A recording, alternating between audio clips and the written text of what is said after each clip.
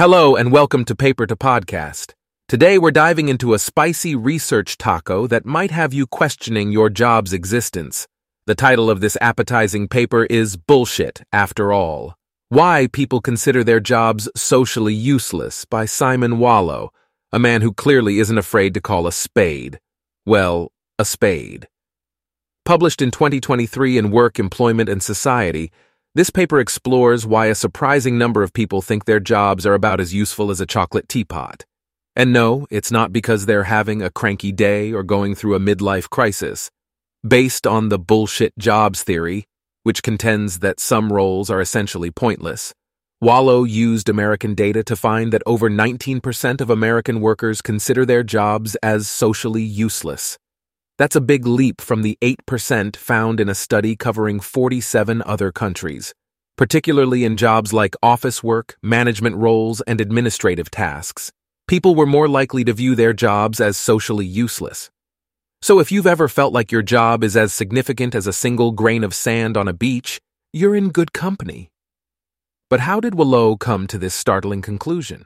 Well, he dove into the 2015 American Working Conditions Survey, focusing on workers aged 18 and above, and ended up with a sample of 1,811 folks. He then put on his detective hat, using binary logistic regression models to find out if certain jobs were seen as more socially useless than others. Like a master baker, considering all the ingredients that affect a cake's taste, he controlled for a variety of factors that could influence how people perceive the social usefulness of their jobs.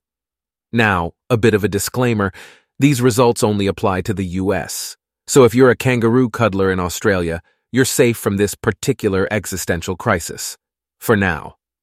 Strengths of this study include the robust statistical method and comprehensive data from the American Working Conditions Survey.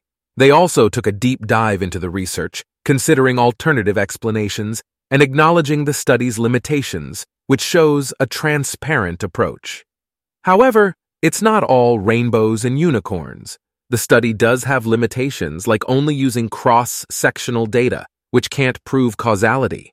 It's like saying you're sick because you ate a donut, but maybe you just love donuts and coincidentally got sick. It's also US-focused, and the sample size is relatively small, so keep your salt shaker handy. But here's the fun part. What can we do with this information?